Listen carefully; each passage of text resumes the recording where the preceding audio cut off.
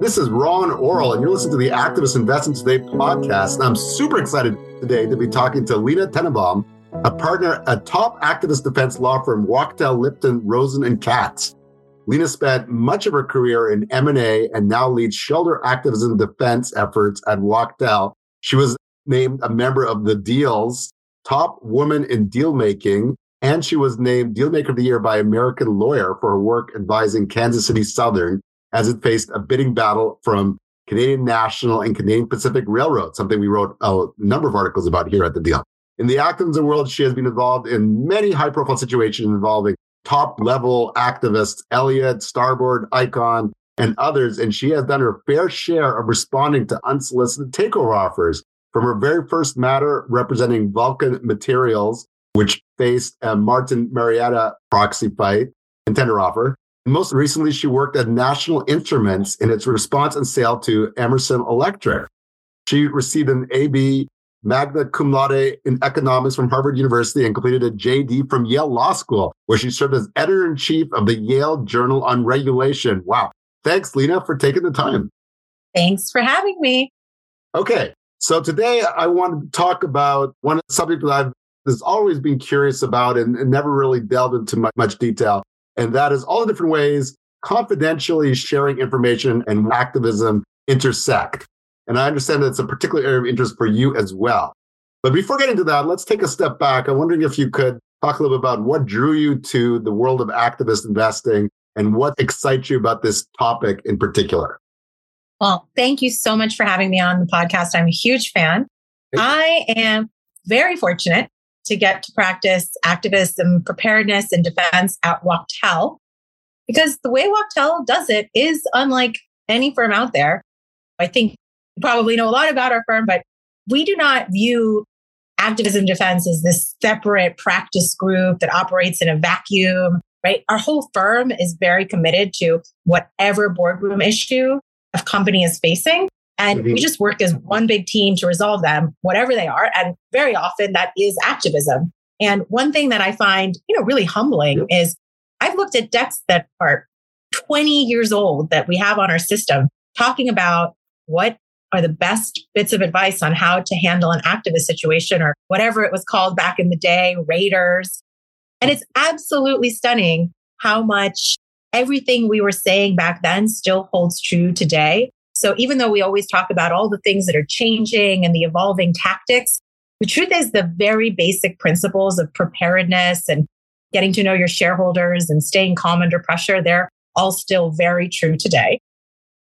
But I'm so excited to talk about NDAs because we all have our hero origin stories. And for me, I came to appreciate the power of NDAs when I had been at Wachtell for less than a month. As you mentioned, one of my very first matters, I worked on defending Vulcan Materials Company when Martin Marietta made a $5 billion all-stock offer to take it over. And when you have my practice area, you may have seen some of these charts, so many of your listeners.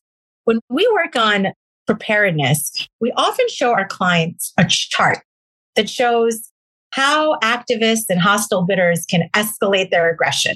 And on the most friendly side shows a private approach, and maybe it escalates to some public overture. But the most aggressive thing is a tender offer and a proxy fight. Definitely. And this matter, Vulcan, from day one, it was the most escalated form of corporate aggression that I honestly don't think we've seen anything quite like it since, without any notice. And the reason that it's staggering and why it relates to today's subject is that the reason Martin Marietta was not able to actually pursue its proxy fight is because of confidentiality agreements. And there was a 138-page opinion by then Chancellor Leo Strine, who is a colleague of mine at Wachtell now. And he held, much to the surprise of many corporate lawyers, that even though there were these confidentiality agreements between Martin Marietta and Vulcan Materials, even though there was no express standstill, Martin Marietta misused Vulcan's information in support of its bid. And so the court entirely enjoyed their ability to run a proxy fight. And this was a huge and very surprising victory, just like You talk all the time about what is a Delaware court willing to do. And there was real surprise that a Delaware court would enjoin a premium takeover offer over a contract. And that is when I realized that even though NDAs are often treated as some sort of perfunctory document, you just get the lawyers in a room, they're very powerful. They're critically important. And shifting to activism, right, from a tactical perspective, they set the tone for an entire situation because they're usually one of the first documents that gets negotiated. And I can't tell you how many times you're talking about a simple NDA, but it's a testing of power dynamics and assessing leverage. So I'm really just a fangirl of this, of this agreement. No, this increasingly is something that I'm becoming more and more fascinated about. And just for our more layman audience members, so they make sure they understand, NDAs are non-disclosure agreements.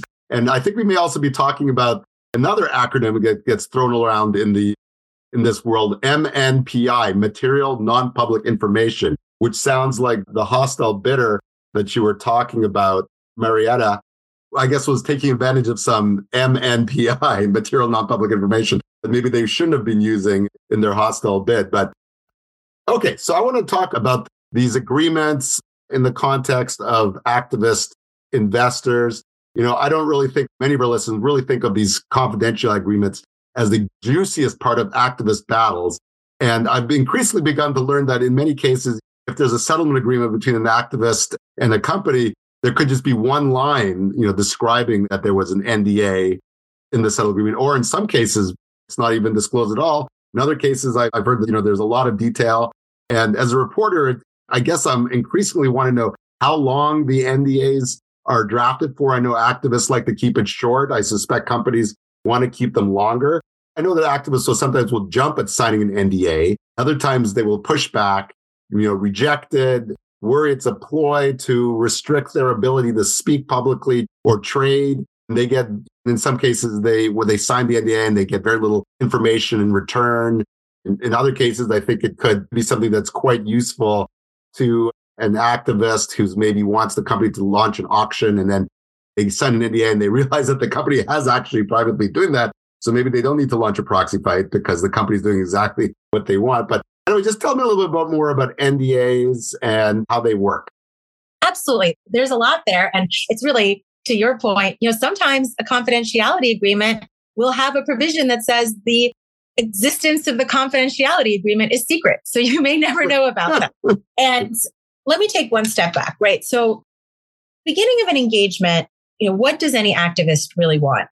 They want to be able to apply the most amount of pressure on a public company to listen to what it has to say. And in order to do that, it wants to be able to preserve the ability to run a proxy fight. And this is why activists and their counsel, they see a lot of ghosts from this Vulcan Martin Marietta case. And they're very nervous about signing any piece of paper that could possibly restrict their ability to nominate directors. And that becomes one of the first conversations you have. And so what you're talking about, which is something that happens all the time, is let's just take a really concrete fact pattern where you're a company, you're about to announce earnings, and the activist comes knocking on your door and says, hey, I've got some ideas to tell you how you can in fact improve them. We know your shareholders. We will give you some great advice. Why don't you share that earnings release with us before you release it? And of course, for that, we need a confidentiality agreement.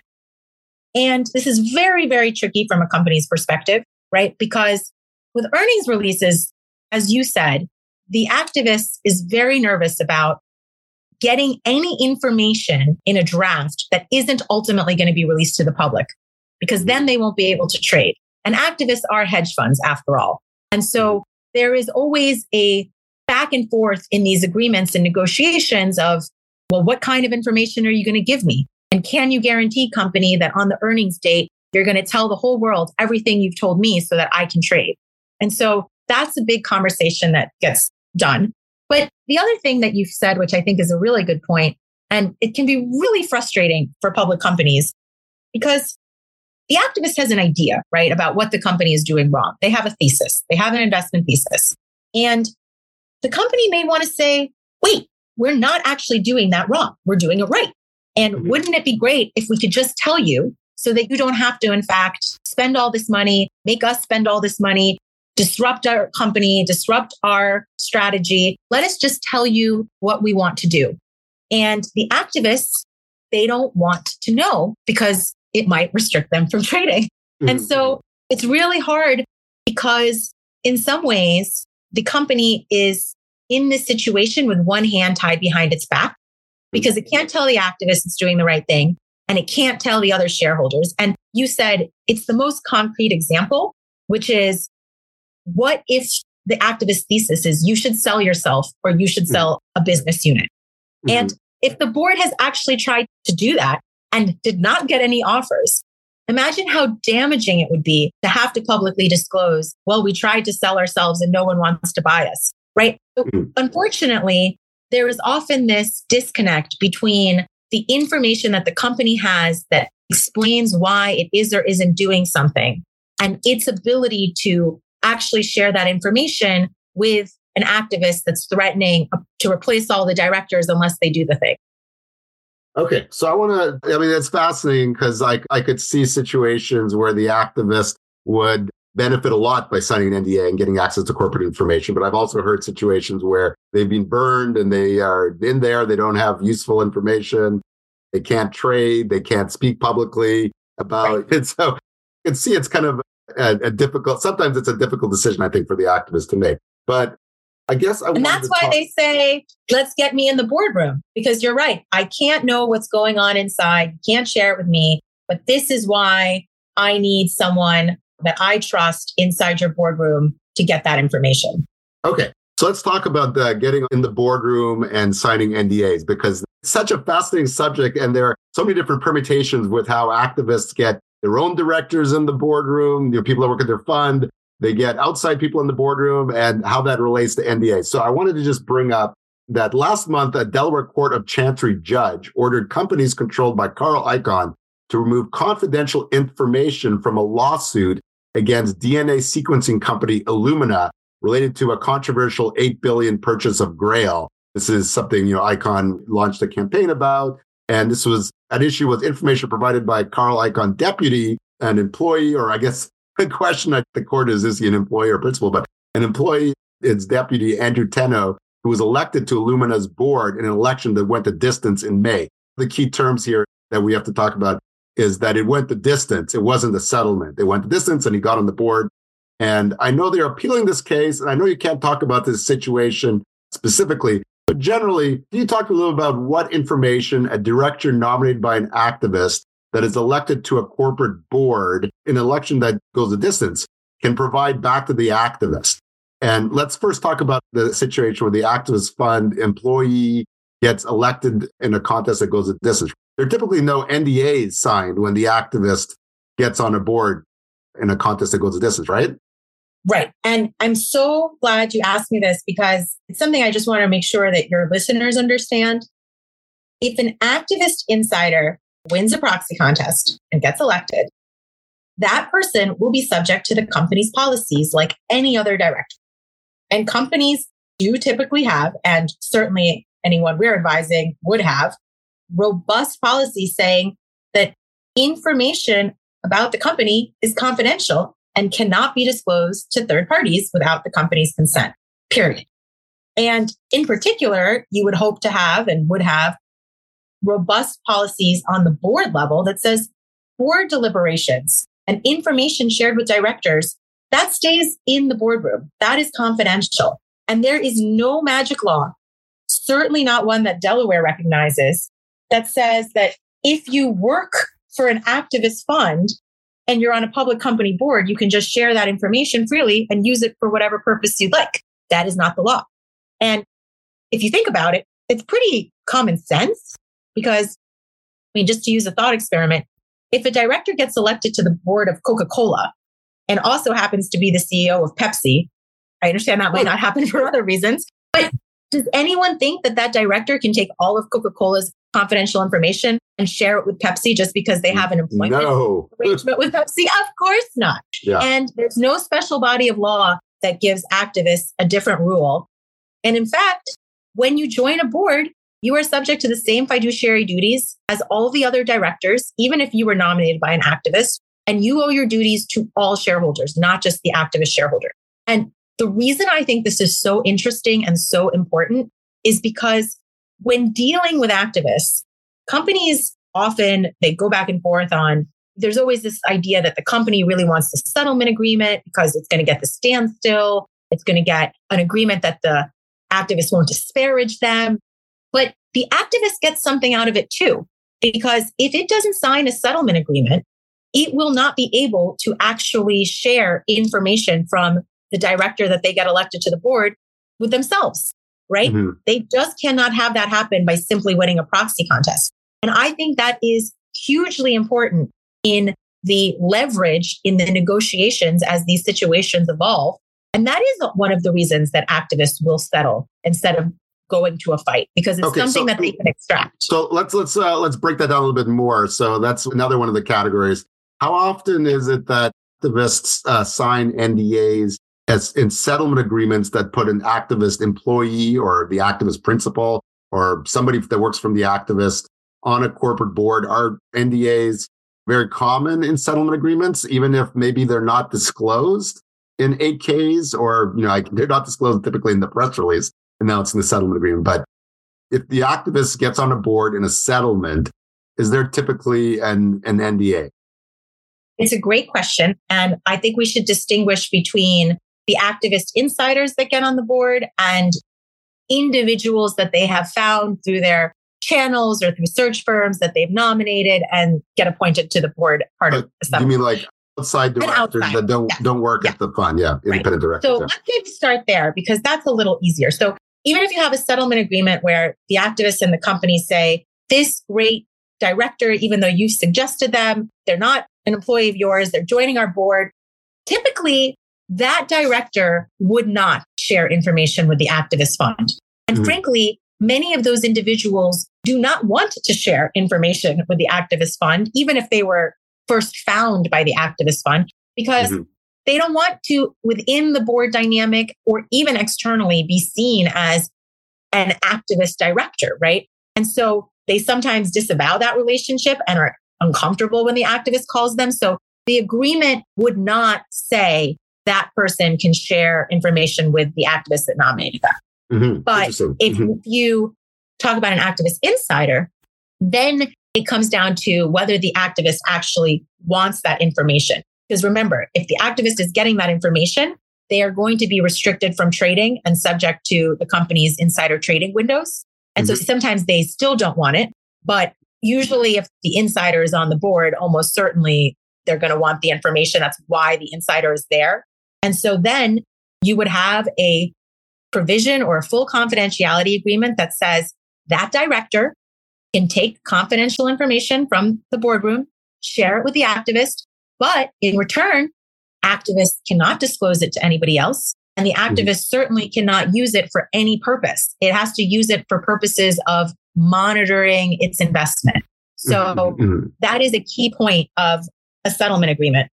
And actually, what I would say is for anyone that is following activism situations closely, this is something to pay attention to because, the press, I love you guys, but sometimes the reporting on the victories can be very high level. And you say, 2 people get added to the board. But if you look at the information rights, you can often understand what is actually the relationship between the person that gets appointed and the activist fund. And if the activist doesn't want information rights, you can often assume that maybe it's because they're not in it for the long term and they want to trade out fairly soon. That is fascinating. I just got to relate this. I find it funny story I heard at the NACD conference last year. And there was a director at a high level, very large energy company that settled with an activist. And these 2 directors were put on this board of this energy company by an activist. And that activist, the director said that one day the activist called them up and wanted to know what's going on. This company had launched kind of a strategic review of a division. And I think the activists want to know if it's going to be sold. That director immediately said, I can't talk to you, put the phone down, and said that disclosed to the entire board that XYZ activist called me up. I didn't say anything, and I hung up the phone on them. And these were directors that, based on my understanding, were put on the board by the activists. So it's quite interesting. Independent outside directors, I guess, typically do not have NDAs, but you can see why you want an NDA if you're a director that actually works at the fund and you're on the board. I mean, as a director on the board, you already have a fiduciary duty to the company, and you're subject to the company's trading rules, I suspect. So it seems like it would make sense to sign an NDA. And you put a director on the board and you work with the fund, that activist, I guess it's in it for the long term. You know what I mean? It's like, while the person's on the board, they have restrictions, on buying and selling. Right. And I think the story you told is really illuminating because it actually happens more than people realize.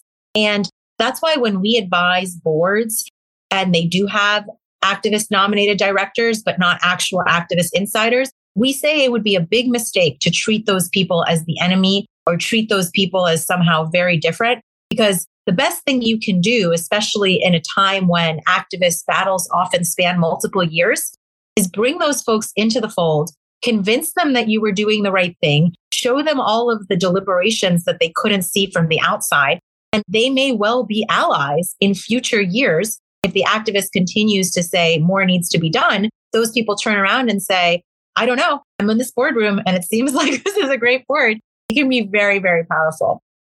Yeah. I mean, just to go back to, I guess, one other point that you're making about when we started this conversation with directors, when the activist employee gets on the board and the employee is trying to get information. And let's say it's a principal, actually, not an employee. The principal gets on the board. And I'm trying to imagine a situation where maybe just the activist, it's a very tiny activist fund. It's the principal. He's making the portfolio investment decisions. He gets on the board in an election that goes the distance. I remember reading somewhere about you can't bifurcate a brain. That person doesn't need to sign an NDA. In many ways, it's like he would have to share the information with himself, as the principal. So I'm just curious how Delaware courts are viewing a situation when it's a principal gets on the board. So I still hold by what I said. And I think you just articulated is a very good point. It's this idea that you're one person. So if one person is a fiduciary of two places, right? He's on the board of the public company, but he's also the principal. So when we say principal for the listening audience, we mean like the Carl Icahn equivalent at their respective hedge fund. So if Carl Icahn is on a public company board and Carl Icahn also obviously controls his hedge fund, what I believe the law is saying is the mere fact that Carl Icahn exists and can't split his brain means that it is not in and of itself a breach of the confidentiality policy of a company, that Carl Icahn Enterprises has the information because Carl Icahn has it and Carl Icahn has one brain. Mm-hmm. To be very clear, I do not think that the law says just because Carl Icahn is one person and has one brain, Carl Icahn can then share that information with everyone else at Carl Icahn Enterprises, and then Carl Icahn Enterprises can disclose it or do with that information whatever it wants. I think that would be the leap too far. So I would not read the notion that just because a fiduciary is on the board, it means the fiduciary can do whatever it wants. That would make no sense because the fund is not under any obligation of confidentiality to the company. So it would be a huge perversion to suggest that Carl Icahn, because he exists and has one brain, can take all that information, use it however he wants and disclose it, and the company has no recourse. I mean, I don't think anyone would think that's a reasonable reading of Delaware law. That's fascinating. So I have one other NDA subject I want to just go over, and it's involving another kind of high-profile NDA situation that I don't know if I've seen anything like this before, but maybe there are lots of examples. I just can't think of them. But so, as you know, Disney's under attack by not one, but two activist investors, Trian seeking to elect two directors and Blackwell's another fund seeking to elect three directors. And what does Disney do? They sign an NDA confidential agreement with Value Act, which is run by Mason Morfitt. And Value Act seems to have been, in a number of situations, comes in as this kind of white squire defensive investor. And they put out a press release saying that Disney has an information sharing agreement with Value Act and has agreed to consult with Value Act on strategic matters.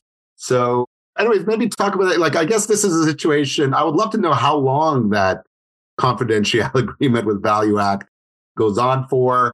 Presumably, Value Act is prohibited from trading since they have this NDA with Disney.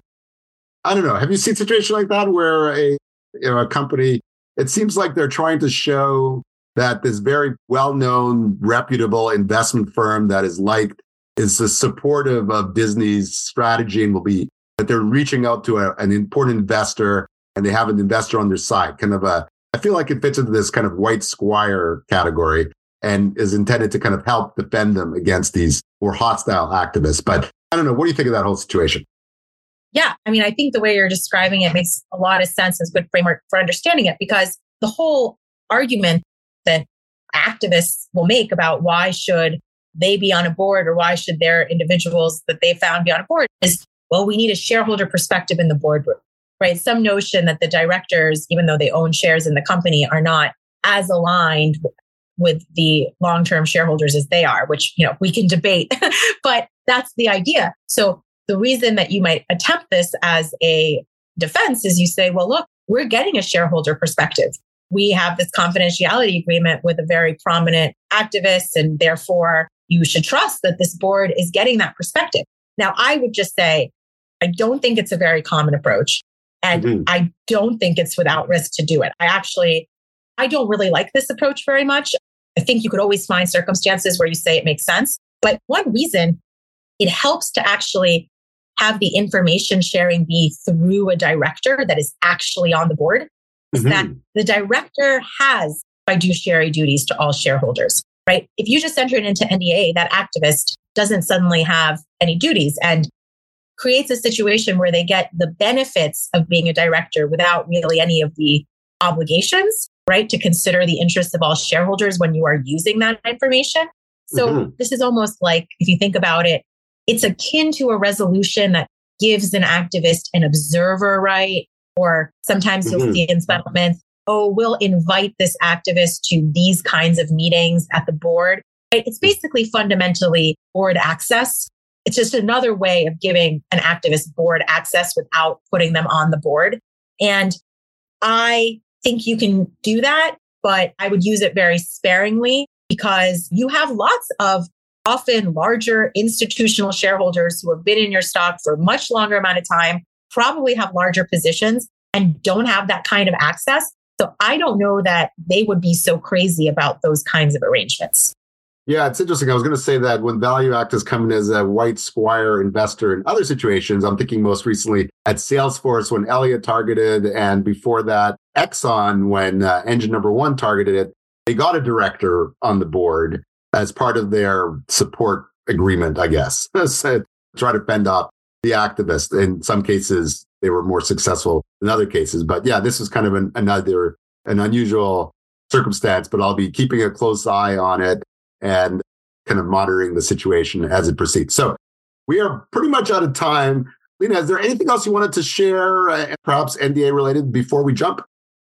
Yes. One thing, since we have been talking about confidentiality agreements, it would be a form of ultimate betrayal if I spent an entire podcast talking about this and didn't mention my partner, Igor Kierman, who literally wrote the book about NDAs, M&A and private equity confidentiality agreements is his book.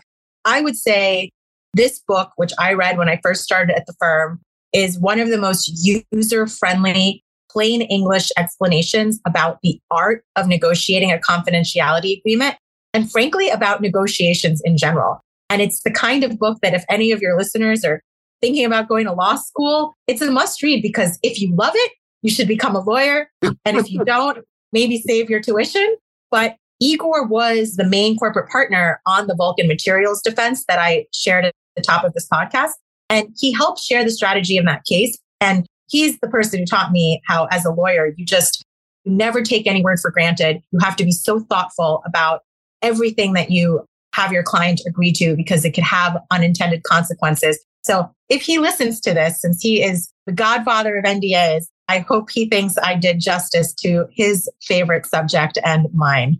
Well, I've talked to Igor Kierman a few times and we've never discussed NDAs. So maybe the next time I give him a call, it'll be a subject that we should chat about. So that's great.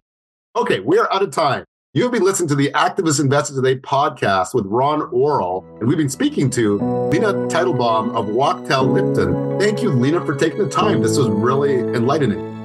Thanks so much, Ron.